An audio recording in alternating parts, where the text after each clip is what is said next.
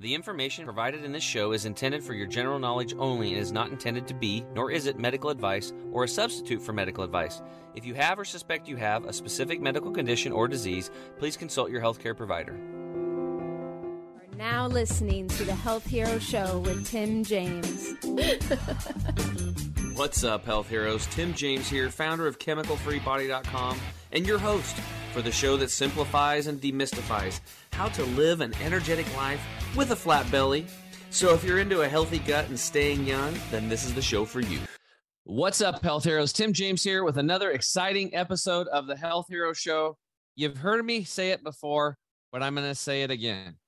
This might be the most exciting episode year to date after 2.5 years of having this podcast and doing interviews and going deep with you guys one-on-one with things that I've experienced in my own personal life that have definitely moved the needle for me big time in regards to my health, in regards to my love for myself, in regards to me building better, stronger relationships and sometimes new relationships with other people, my career, spiritual practice, everything. That's what we're all about over here. You guys know that this is the place to come if you are interested, not just in gut health, but a total all over lifestyle reset and the steps and making it simple and making it understandable and giving you guys the foundational things, the things that are the fundamentals of what I just spoke about, the fundamentals of health, the fundamentals of relationships, the fundamentals of being happy and choosing the right career for you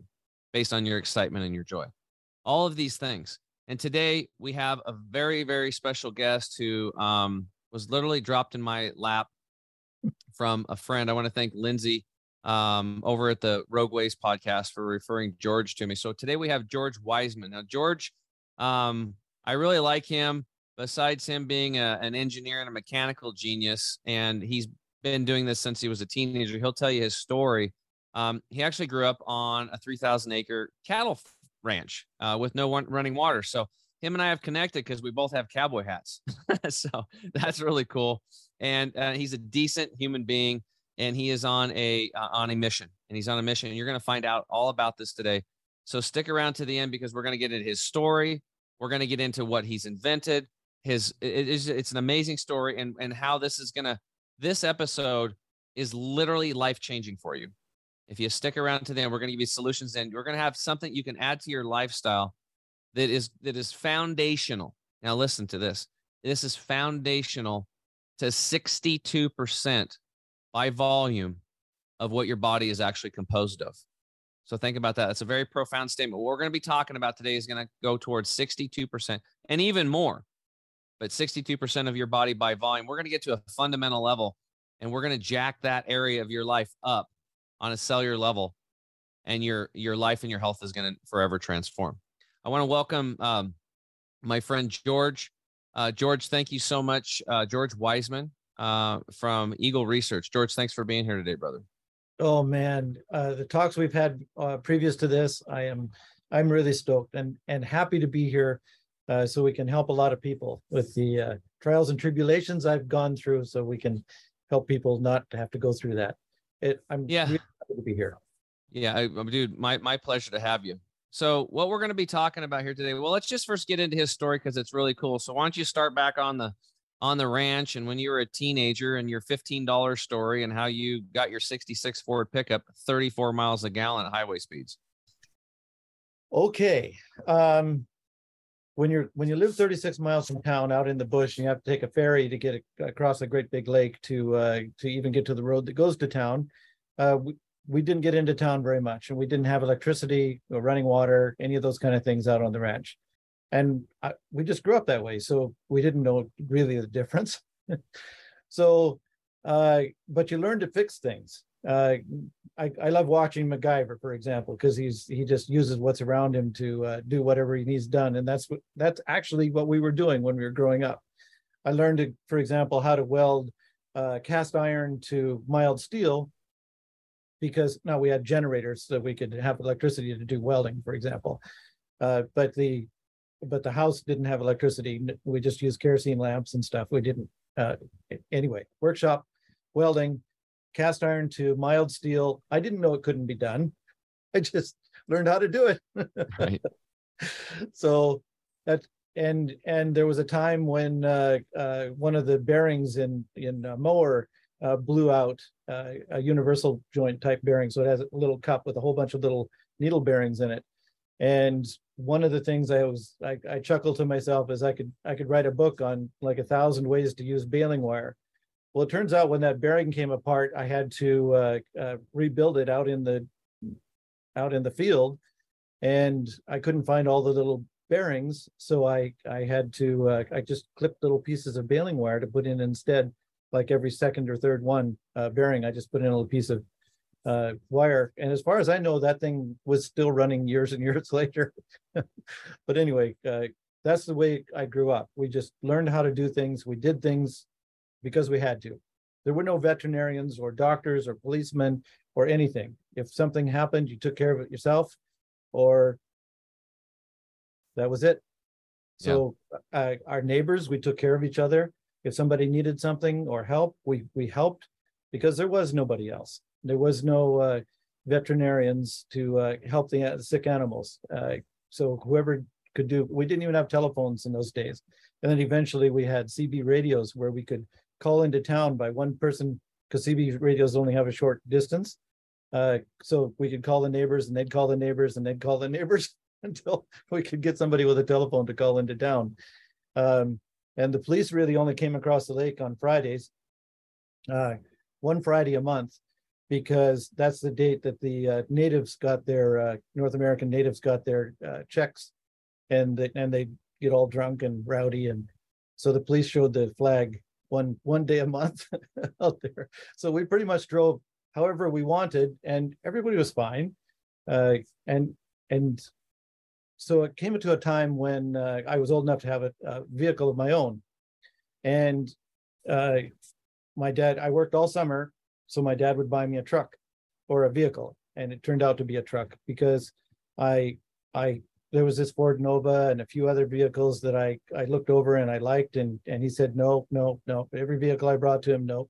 But he was at a farm auction one time, and he needed to take a stock rack home that he had just bought.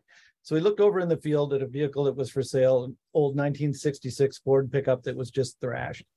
A lot of stories about that. And I even had a flat tire before I got home. And he said, "You want that truck?" And I said, "Yes, I'll just take anything at that point." And he said, "Here's the deal. I will pay everything it takes to fix that truck up like new the first time. And then after that, you're on your own." So that's what we did. And it turns out that in the process of fixing it up, I did some things to the truck that I didn't know couldn't be done, because I didn't know what couldn't be done.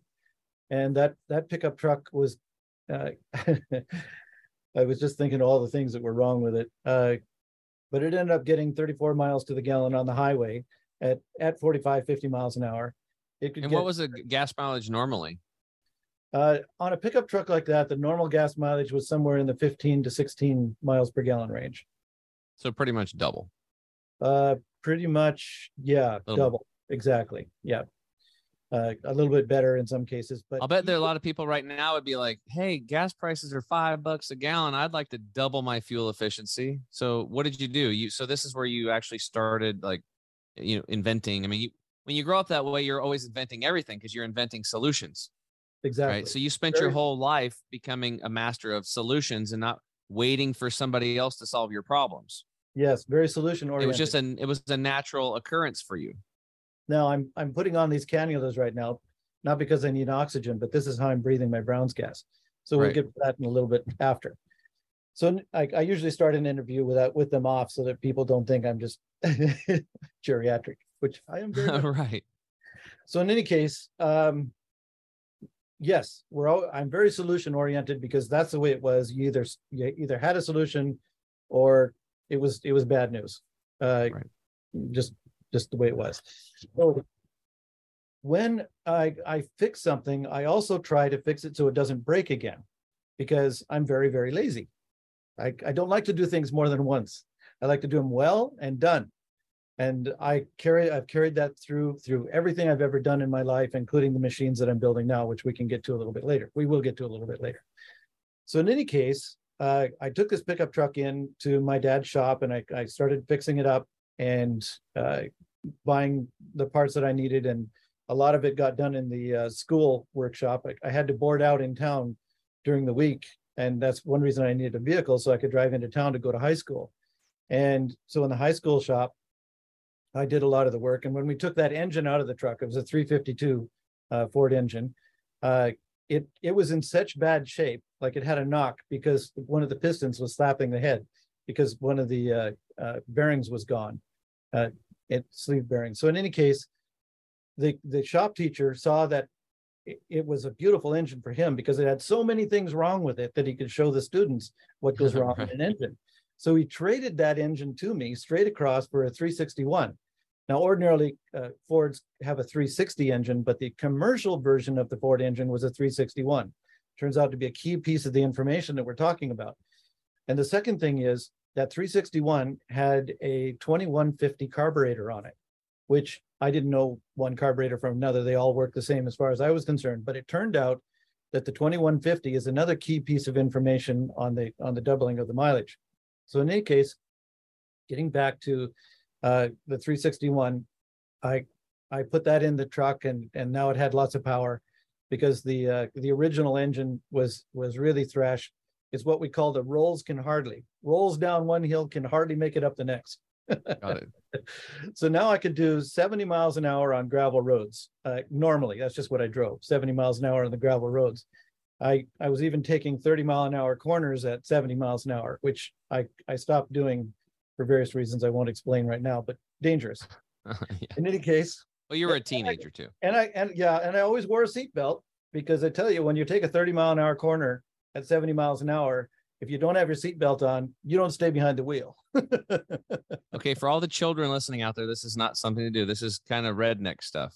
Yeah, don't Still do not a good thing to do. I almost yeah. died a couple times because a couple of my buddies were doing that kind of stuff, and we almost went off a cliff one time. So I'm Yeah. lucky to be here myself. My youngest brother smashed a truck up against the side of a cliff and managed to survive with bruises. I don't know how. And my other two brothers happened to be in the same grade, and half their school class got wiped out in one car accident on graduation day because whoever was driving was drunk and they rammed the vehicle into a cliff. So yeah, Oh man, driving is bad. Driving is really bad. So unless you do it responsibly and slow. So we're just saying Right. that drive slow, just follow do the that. speed Right. limits.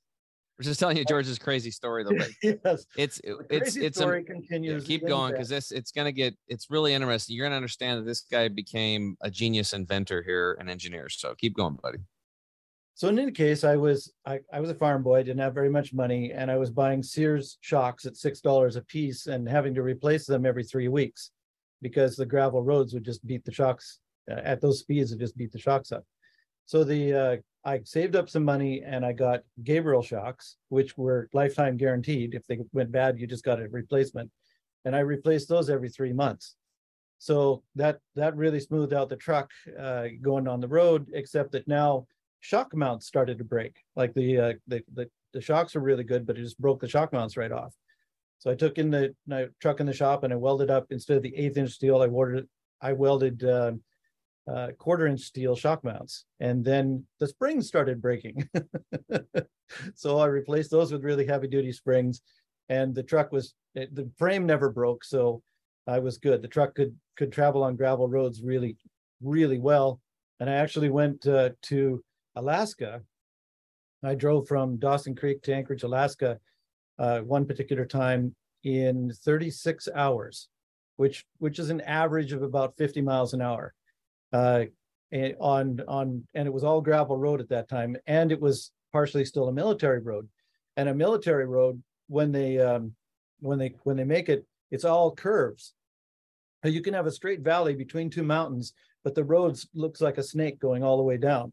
The reason being is that if a plane comes along and strafs a convoy, they can only get every so often the vehicles. They can't get them all.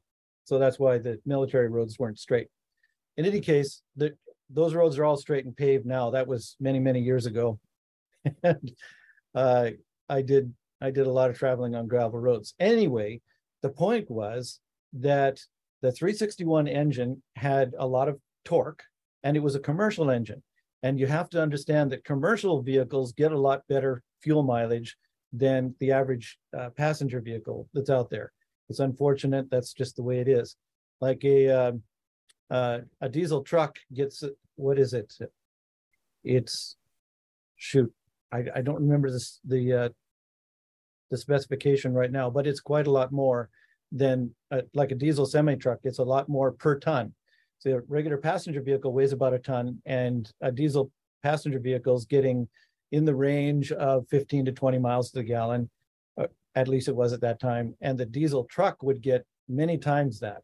I'm just going to pull a figure out of the air and say in the range of about 60 or 70 miles per ton, per gallon per ton. And Right. a diesel train on tracks was getting about 900 miles per gallon per ton. Okay, so you can see that the commercial vehicles are much better designed for efficiency because the commercial drivers need to have the costs to stay down. So in any case, the 2150 carburetor had a very advanced what's called air bleed system. And most people don't even need to know what carburetors are these days because everything is fuel injected. But in those days, you could think of a carburetor like a toilet bowl. You push the handle and just flushes the fuel into the engine. But it's only gasoline vapors that burn. It's only, even now with fuel injected vehicles, it's only the vapors. The vapors, when the spark plug fires, is the only gasoline that powers your engine. And that's a key point to know if you're going to increase your fuel economy. You need to get as much of the fuel into the vapor form before the spark plug fires in order to power your engine. Because once the spark plug fires, any liquid fuel will vaporize and will mix with oxygen and will burn, but that takes 25 milliseconds. But you've only got 12 milliseconds before the exhaust valve opens. So you're literally burning your fuel right out into your exhaust, which is one reason why they say if you lean the fuel mixture, you'll burn your exhaust valves. So that's why they had to put catalytic converters. I hate catalytic converters, a real pet peeve of mine, because I feel that you need to burn the fuel in the engine, not in the exhaust system. Okay, so back to the other thing they do, they have to quench the flame then. You have to make sure that all this extra vaporized fuel isn't burning out past the exhaust valve. So what they do is they add more fuel. So it sounds like a lot of waste basically in the current systems. So what happens is the initial spark plug fires, burns that gasoline, this vapor. That's what starts pushing the piston down. The other stuff starts to vaporize and burn, but it'll continue burning out the exhaust. But what they do is they add additional fuel. And that additional fuel, when it vaporizes, it makes the fuel mixture too rich to burn and actually quenches the flame. So now you have all these hydrocarbons going out the exhaust that the catalytic converter has to burn. Okay, so if you could have a pure vapor fuel mixture when the spark plug fires, you'll get the farthest on a gallon of gas. And there have been several carburation systems developed in the past that did that and got like 200 miles to the gallon. Okay, so in this particular case, what I did accidentally in a couple of vehicles is I hooked up the vacuum lines on the carburetor wrong. So it put a slight vacuum to the float bowl of the carburetor. And carburetors have what's called a venturi. So as the air is flowing through, the more air that flows through, the faster velocity, the lower the pressure. So there's a vacuum that pulls the fuel in from the float bowl. So if you put a vacuum on the float bowl, it doesn't pull in as much fuel. But because of the air bleed system, you can think of it like a channel with a little tiny hole at the top. So it's pulling in air. So when you have a vacuum on both sides, it pulls in more air, which causes more frothing. And that frothing, as the fuel is then jetted out into the airstream, causes more atomization. It causes the fuel to evaporate more. So you get more vapor. So anyway, that's a quick way of explaining this little simple $15 modification on a carburetor that you could install in an hour, hood up to hood down. And in some cases, like the Ford 2150, it doubled the mileage of the carburetor. So that's essentially how the major reason. Now, the other thing that happened was with the 361 industrial engine, it had a lot of torque. It was at a relatively lower RPMs. So it turns out that the Giesbrecht brothers, who laughed their asses off when my dad bought that truck for me, because they're the ones that thrashed that truck. They knew how terrible condition it was in. They just drove it into the ground, and then my dad bought it off the hayfield. So and what they'd done is they put a 2-to-1 rear end in it. So every time the engine turned over twice, every time the engine turned over twice, the wheel turned around once. And usually it's more like 3 or 4 to 1 gear ratio. So there's a really high speed rear end. So at a low RPM of the engine, the wheels were turning over more often than normal. So I'd be idling down the road essentially at somewhere in the 600 RPM range and doing highway speeds. So low RPM, not using much fuel, and a lot of power, so I could power at those speeds, and a little bit of vaporization extra, and we were getting a vehicle that could go 34 miles to the gallon on driving at 50 miles an hour.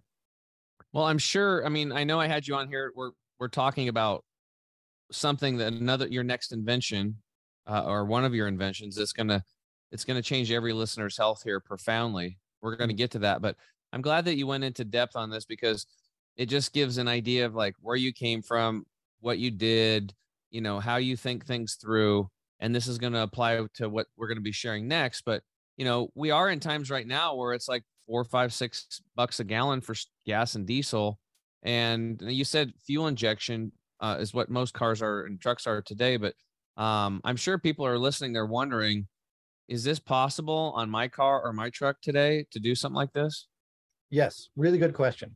And that's what happened. As we went through the 60s, 70s, 80s, more and more vehicles started to switch over to fuel injection. And most diesel were fuel injection anyway, mechanical fuel injection. But also those started to switch over to electronic fuel injection as well, because it's more adaptable. You don't have a fixed mechanical linkage. You could adjust on the fly pretty much anything you wanted to, which became really important in what I'm going to be saying next. So what happened is I needed a fuel saver that would work on fuel injected vehicles as well as carbureted vehicles. And I invented a couple of them. One was what I called the HYCO systems. So the HYCO 2A is for gasoline. The HYCO 2DT was for diesels. And what those did was they pre-vaporized the fuel before it went into the airstream, independently of the injection system. So then in the injection system, you would add a little electronic box that you could build as well. So you could cut back on fuel from the injectors at the same time as you were putting fuel in with the airstream. So again, you get this large increase in fuel economy with no loss in power whatsoever. Your engines last longer and they pollute less. There's every advantage and no disadvantage to putting on these fuel systems that actually work, these fuel savers. Okay, so. It's called, are you still selling those now? I'm selling the books to tell people how to build their own. Okay. I'm not able to keep up with making all the different devices and kits that I was making, because 100% of my time, I kid you not, I get up at 3 o'clock in the morning. My wife is not happy with me, and work sometimes to 6:30, 7 o'clock at night, pretty much continuous. So we've got all this, and that's 7 days a week and even holidays. Well, the reason why you're doing that is because we're going to get to your mission here shortly. And you're also been using the unit that we're going to be talking about to fuel your own health and vitality. And guys, his story is, it's very tremendous. So what we're going to do is we're going to take a quick break. When we get right back, we'll kind of switch gears and we'll kind of get into the rest of George Wiseman's story and how he's helping people with their health. We'll be right back. The average person today is carrying around 6 to 12 pounds of impacted fecal material and mucoid plaque in the small and large intestine. That's gross, but worse, it's super unhealthy. That is why we created Gut Detox Formula. This ancient 1,000-year-old formula from India gently micro-cleanses the intestines, removing all of that funk and gunk and junk that is destroying your health, while leaving your good bacteria behind, which is part of your immune system. And there is no diarrhea like most gut detox products, and it's made with the same chemical-free body promise, no stimulants, 100% nature, and always made in the USA. Get yours today at chemicalfreebody.com. What's up, health heroes? Tim James here. We are back with George Wiseman from Eagle Research. It's an energy solutions company that's also doing some amazing things with health. And so let's just pick up where we left off. You were talking about the fuel savers, diesels, and your truck and how you did it, and how this rolls into what you're doing today and why you're working night and day and night to get this information and these machines out to people. Yes. Can we start again in just a second? Because what I'm going to do is I've got a light shining on my camera, and you can see it's foggy on one side. Yeah, there. sure. I'll be right back. I'm just going to pull the shade a little bit.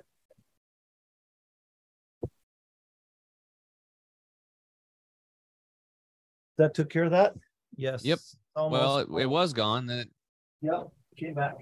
A little bit more. There. Is that one? Yeah, that's good enough. Okay. Okay, Justin, third time's a charm. That's my podcast producer. Okay, you ready? Yeah.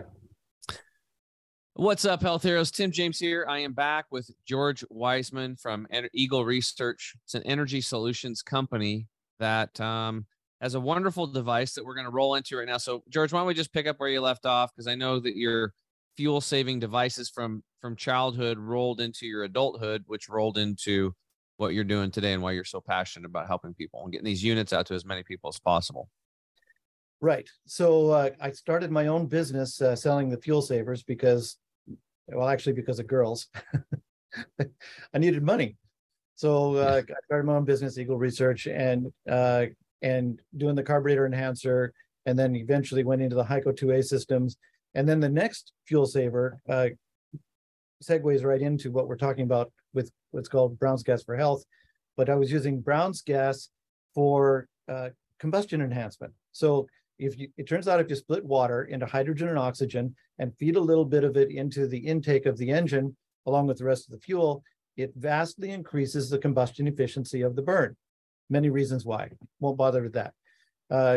The point is, you can put these onboard electrolyzers on any vehicle, and they're relatively simple, and you're not modifying the fuel system or anything in any way. That all takes care of itself. And bing, bang, boom, you get like 25% in diesels. You get as much as 50% increase in your fuel economy just by putting these onboard electrolyzers. And there's quite a few companies out there that are doing it. If anybody gives me an email, I can refer to a couple that I prefer. Well, I'll just get them from you and I'll put them in the show notes for people. So it'll be down there too. You'll have a lot of references on this show for sure. Perfect. Okay. So the Brown's Gas, I was making money and helping people with their fuel economy. And the next product I made was called the Water Torch, which was a larger electrolyzer that would make enough fuel to fuel an oxyacetylene torch. So replace the acetylene with the Brown's Gas, and you could do things with the Brown's Gas that you couldn't even do with the acetylene. Pretty much everything you could do with the acetylene, the Brown's Gas would do plus more. It would cut steel 30% faster, all of that kind of thing. So you're literally taking what you did was you took a gas that was like an acetylene torch that had to be, mined or fracked, or I don't know how it goes, but it's got to be ripped out of the earth somehow and manufactured with chemicals. And now to cut metal, and it's a common practice, people are using cutting torches and they're manufacturing plants and they have to cut metal to make parts and make bumpers and all kinds of stuff. You replace that with water, and you were able to turn the water with an electrolysis unit, basically into hydrogen and water, which is in hydrogen gas and oxygen, and that became the fuel to propel the torch. Yes. Okay. So it's a chemical-free torch. Yeah. Very environmentally friendly. All you need is electricity and water. That's right. Pretty cool. That's where we need to. That's that. where our money needs to go. Yeah. People need that education. Get off the acetylene. Go to a Brown's Gas torch, and now you have a chemical-free torch, and it's good. It's people need to cut metal, and they don't need to pollute themselves breathing in that gas, and then also, polluting the planet. Whereas with Brown's Gas, if they breathe in the gas, they're getting healthier. As we're going to get into, which is that I just can't wait to get to it, but we'll just keep going. Yes. In fact, the In New York State, it was the only gas allowed down in the mines, essentially what we're calling Brown's gas, because for that very reason, and because it's a lighter than air gas. If you had acetylene or propane or any of those, they're heavier than air, so it settled down into pockets, explosive pockets, whereas the Brown's gas would rise up and go out the venting systems, but it also wasn't toxic in any way. And Awesome. then in when they're doing the shipbuilding in the construction yards, again, they get down into the hull and holds of the ship. They could use the Brown's gas in there, cutting and without any of the toxicity, that sort of thing. Okay. That's awesome. And they found even in China, in what I'm just going to call sweatshops, where you get a whole lot of people packed in a small area, they were having a lot of health issues when they were doing the acetylene in rooms, where when they switched over to the Brown's gas for all the welding and soldering and sintering and that they were doing, they found they had a whole lot less health issues.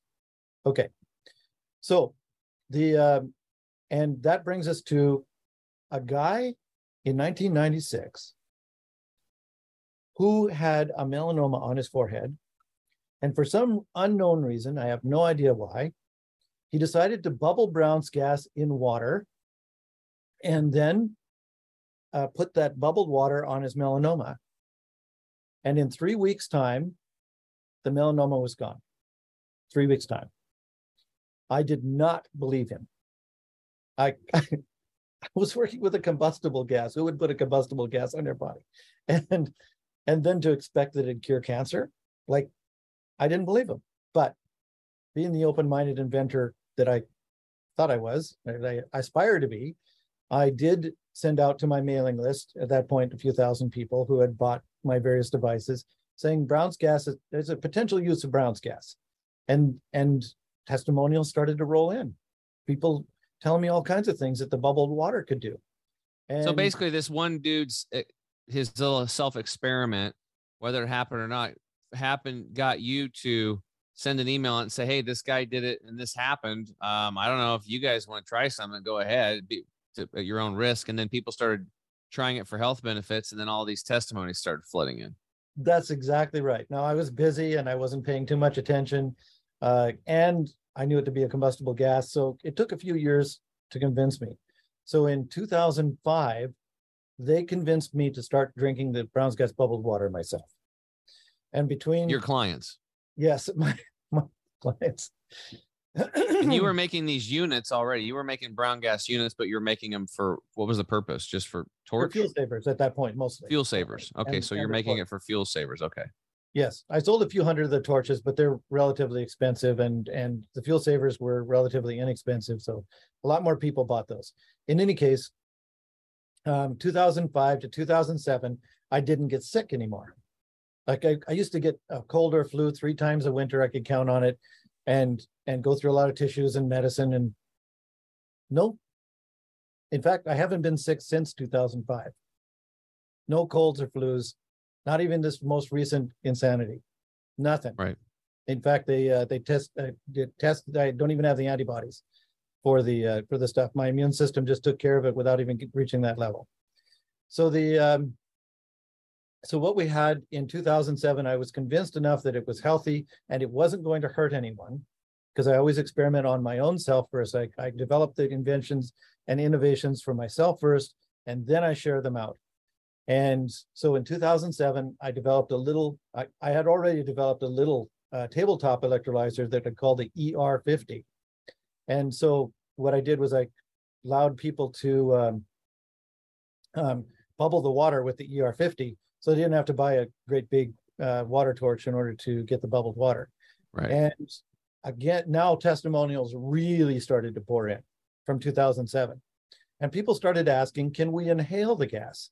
Now you're seeing me sitting here inhaling the gas, but at the time I told people, no, it's a combustible gas. You don't want to have an explosion in your lungs if it happens to ignite and yeah, you forget and light a cigarette. Kind of like somebody on an oxygen tank, they're not supposed to be smoking, you know. That's right. In just fact, common sense, right? Jeez. There was a guy who had the cojones to tell me that he did smoke a cigarette and did ignite the gas when he was inhaling. But because I'll get to that in a second. But it didn't hurt him because, and I'll get to that in a second. Okay, so in December of 2015, a person sent me a video of a Korean hydrogen bar, which was using Brown's gas. To people could go in and get a treatment like this. They could inhale the gas, just like we buy a cup of coffee. Okay. Then I realized how stupid I had been, because I knew this all along. I understand the combustible limits of explosive gases, and so I realized as soon as you mix the gas, the hydrogen, with enough air, it becomes non-explosive. It goes under the lower explosive limit of the gas. It can't be ignited when it's a thin mixture in the air or a really thick mixture in the air. That's when, like I was talking about internal combustion engines, it makes it too rich to burn by adding additional fuel. So essentially, if you don't have enough fuel to burn, it won't burn. And that's what's happening here. What I'm inhaling a small amount of gas with a large amount of air, and it's not combustible. So when this guy was smoking, he actually ignited the gas, but the gas backfired into the tubes and back to the machine, not down into his lungs, because the air going into his lungs didn't have very much hydrogen in it. It's mixed.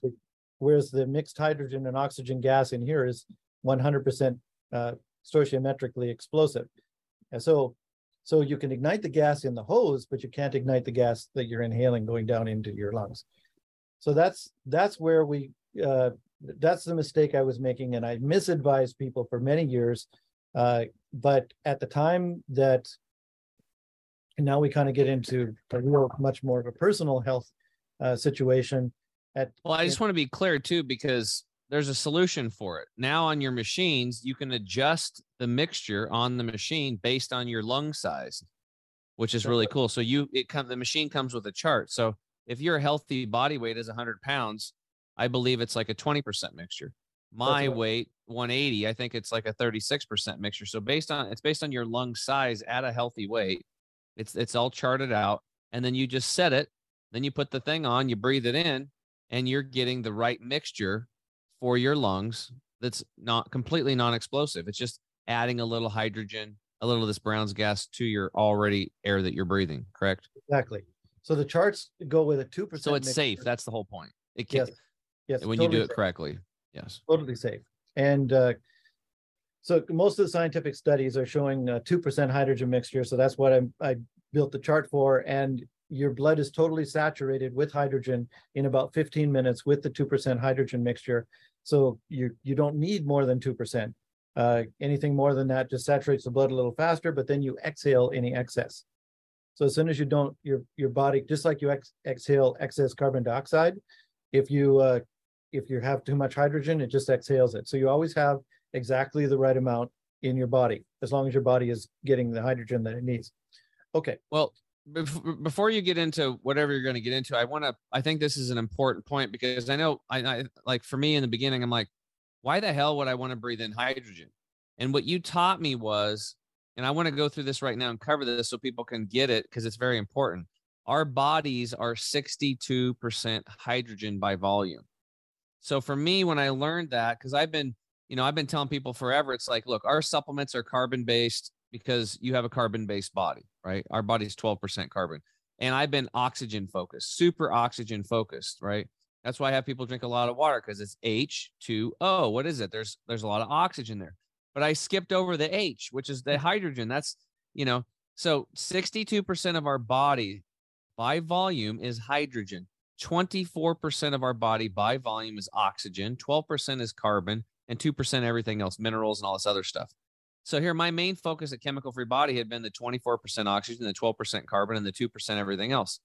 I didn't even know about, this is what blew my mind. I'm like, I've been missing out on a foundational pillar, 62% of it's like, I have to do this. And then you explained to me that we're supposed to get our hydrogen from our food. There's this hydrogen carbon bond that's in the food, and there are specialized bacteria. And this is the game-changing moment, guys, that you've been waiting for. There are specialized bacteria in our colon that break the hydrogen carbon bond, so the hydrogen can be released in the colon, And then that's where we get our supply of hydrogen.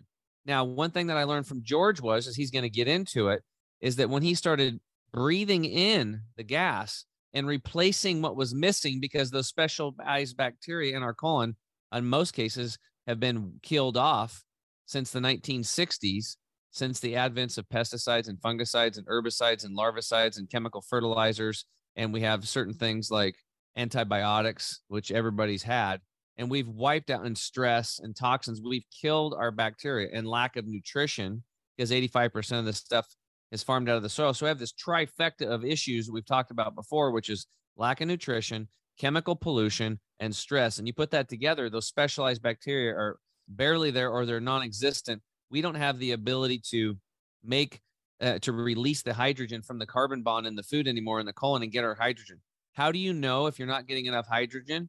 When you get hurt, if you scar, you're not, that's a clear indicator that you're not, if you have scars, that's a clear indicator that you don't have enough hydrogen. The other thing would be if you're overweight, you don't feel good, all these other issues you got going on. It's a total breakdown of the body. And 62%, remember, of your body by volume is hydrogen. So this is what's cool, is because these Brown's gas systems make hydrogen, and we're able to drink it in our water and bubble it in and breathe it in and start replacing the job that these specialized bacteria were supposed to be doing in our colon. And this is why he's getting flooded with testimonies, and I'm just going to let you tell him like what happened in your life. So just keep going the story, because when you hear what happened in his own personal body, I'm excited, because I'm breathing this stuff every day now. I've had it for a couple of weeks, and my mom's begging me for the water every day, twice a day. It's pretty cool. So keep going, buddy. Hopefully I didn't I did that. I did a good service. So all that thing I just told you guys, I took notes from George, and I've learned over the last 2 weeks. Yes. All of that is true. And I'll expand on that just a little bit more at the moment, is that if you're not getting enough hydrogen, the first thing, okay, step back again just a minute. The body knows how to survive.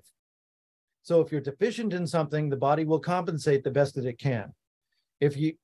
For example, if you're out in the woods and you're getting hypothermia, you're too cold, your body will shut off blood flow to the extremities to preserve core temperature. Okay, that's an example of what the body automatically does to stay alive. If you don't have enough nutrition, and in this case, hydrogen being your major macronutrient, most dietitians don't even think about it, don't have any idea. So if you don't have enough hydrogen, your body will, number one, start shutting off your regeneration systems, like stem cells and all of that. So that's one of the reasons why you scar, because the body will just patch instead of heal. And then if you still don't have enough hydrogen, it starts shutting off the various immune systems. So then you get sick easier and longer and all of that kind of thing. And that's where cancer comes in, and autoimmune diseases and what have you. Okay, so then if you still don't have enough hydrogen, your organs start to fail and you die. Okay. When I started inhaling hydrogen, again, I did it because I was doing it for myself first before sharing it out with anybody else. And I'll get into how that all happened in just a little bit. But in the meantime, I started to inhale, and good things started happening in my body. First of all, I didn't realize it at the time, but I knew I had a heart murmur, but I didn't realize it was healing. And I eventually I got a new doctor, so they did a full physical on me, and I told him that I had a heart murmur, and he says, "No, you don't."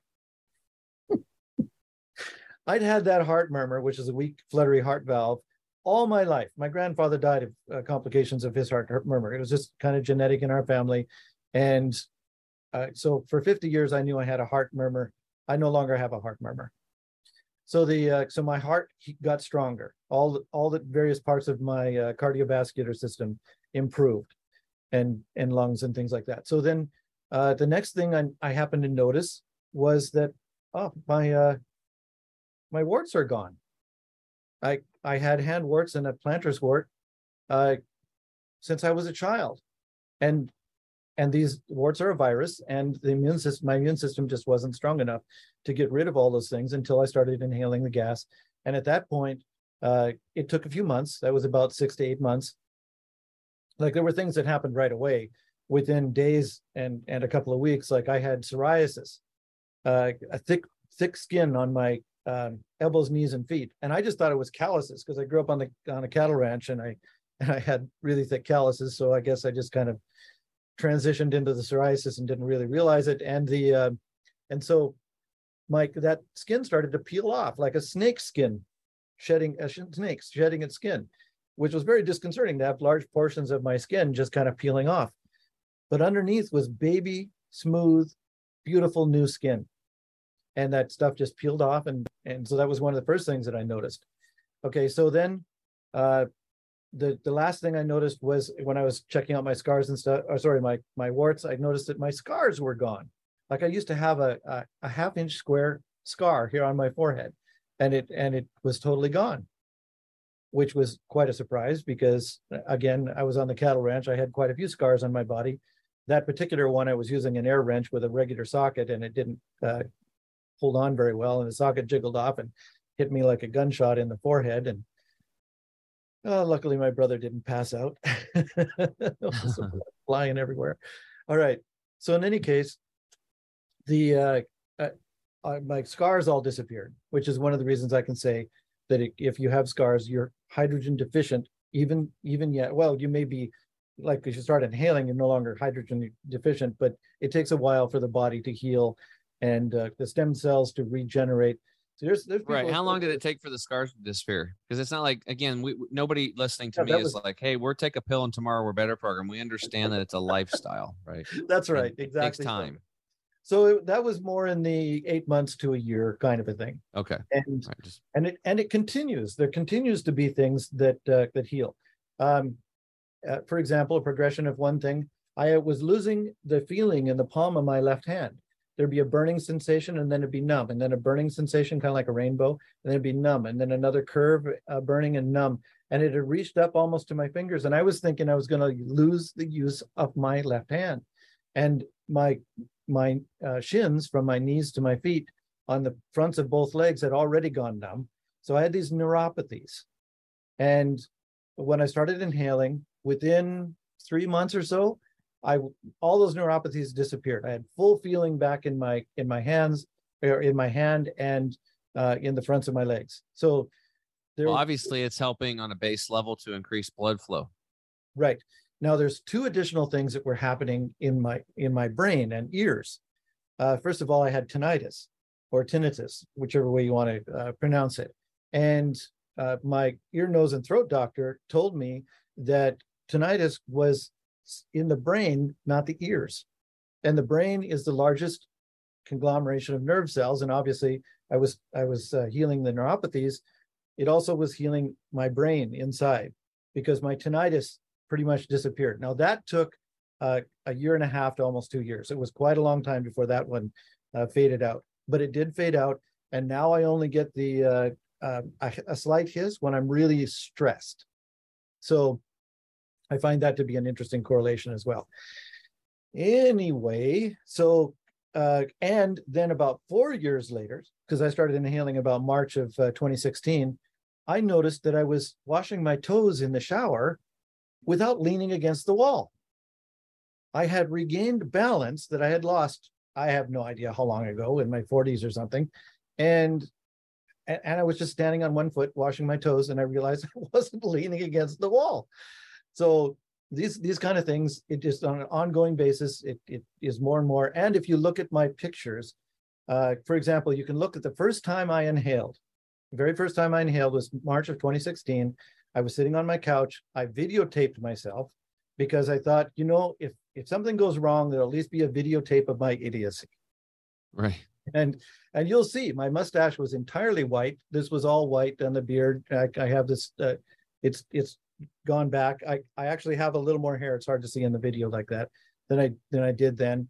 And because I pretty much keep it cut short anyway. But you can see definitely the mustache, and here I look like I did in my 40s. My age has gone back about 15 to 20 years. Right. And it wasn't from the water. It was when you started breathing the gas, because you said you stopped getting sick with the water, but you were still aging. Right. Exactly. Is My when you start when you neuropathies were when you continued, my started scars like were- breathing the gas, that's when the big results started happening with in Right. addition to the water. Right.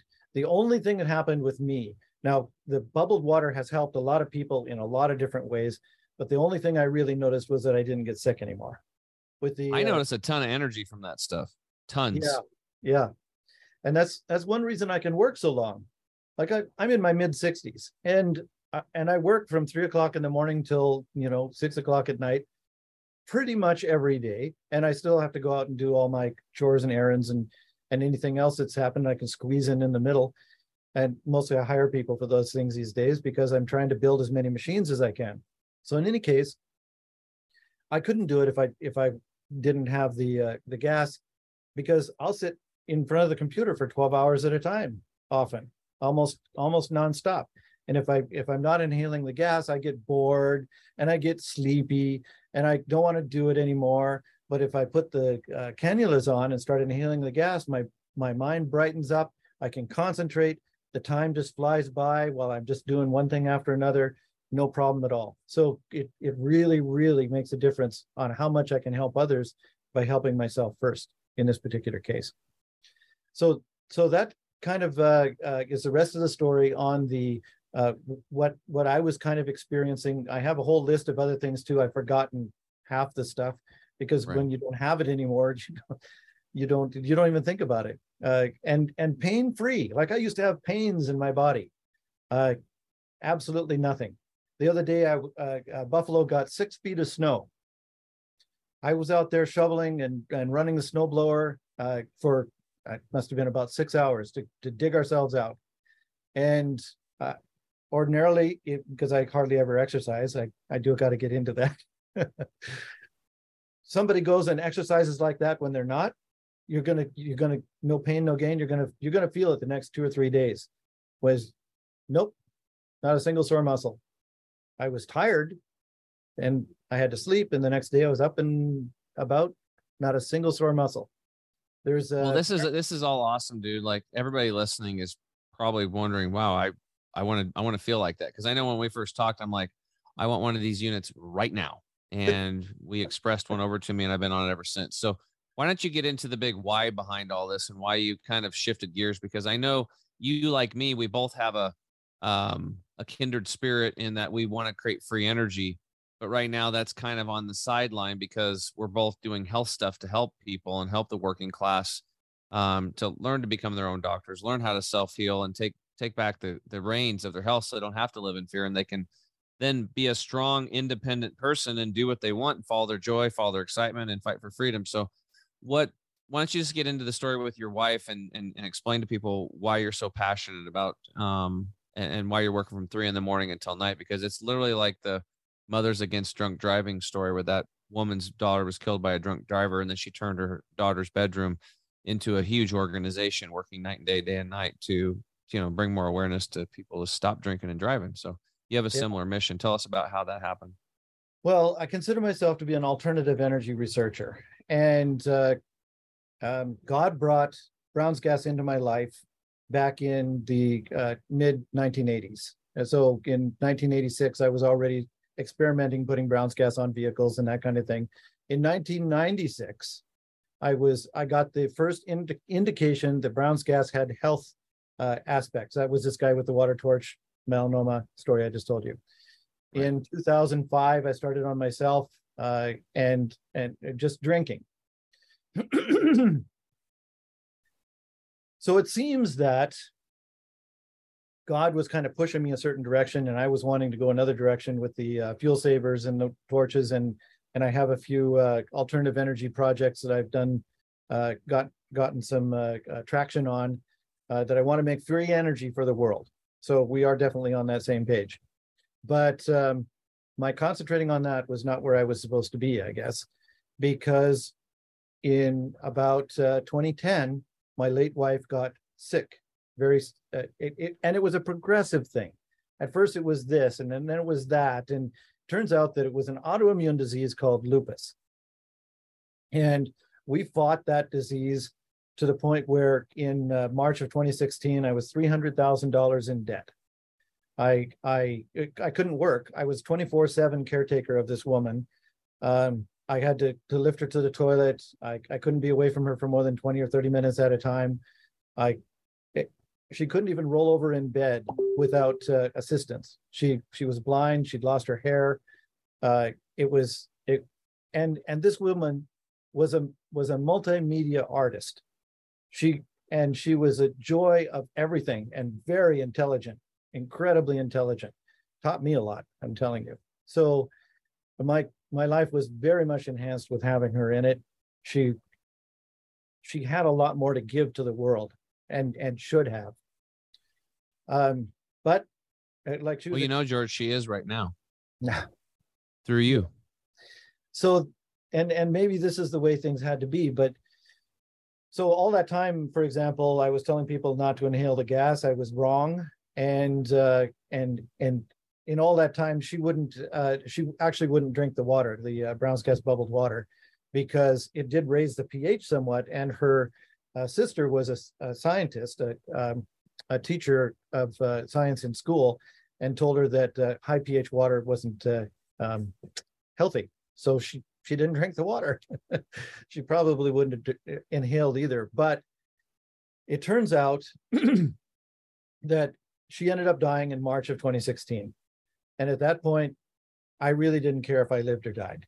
Grief, I have to say that people who haven't experienced grief at that level don't understand what it's like and why so many spouses follow their mates into the grave in a very short time, because it's very difficult. When their life ends, it's like your life ends too. So I was sitting on the couch and I had one of these ER50s beside me, and I had remembered this video that this person had sent me in December of 2015, where they were inhaling the gas. And I thought, you know what? I'm just going to set up this machine and inhale the gas, knowing now what I did, where I knew the amount of gas to inhale to be at the 2% mixture. So I set up the machine to do the 2%, and I inhaled the gas and videotaped myself. And you could still see that on my YouTube channel. So we had back, I did about 15 minutes that first night, and I couldn't sleep all night.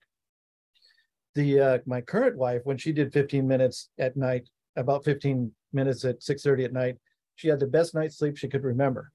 So what I'm saying is, nobody knows what's going to happen when you start inhaling the gas. It's totally up to your body. Your body knows what's going on.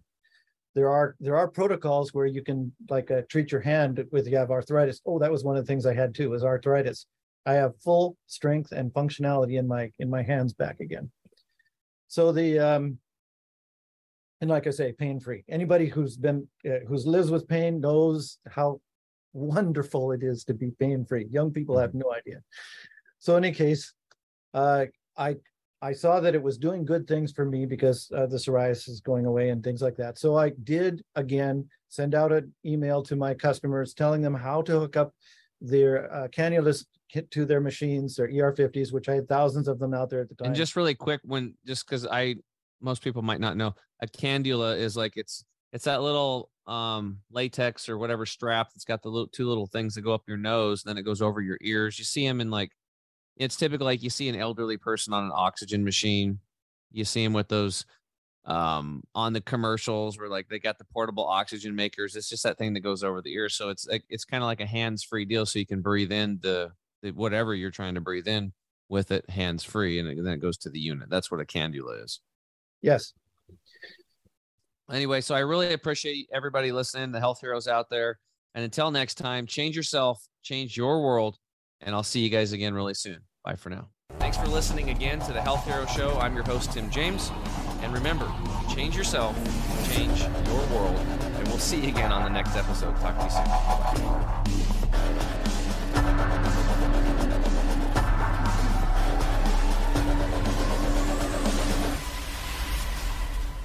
You have just listened to the Health Hero Show with Tim James.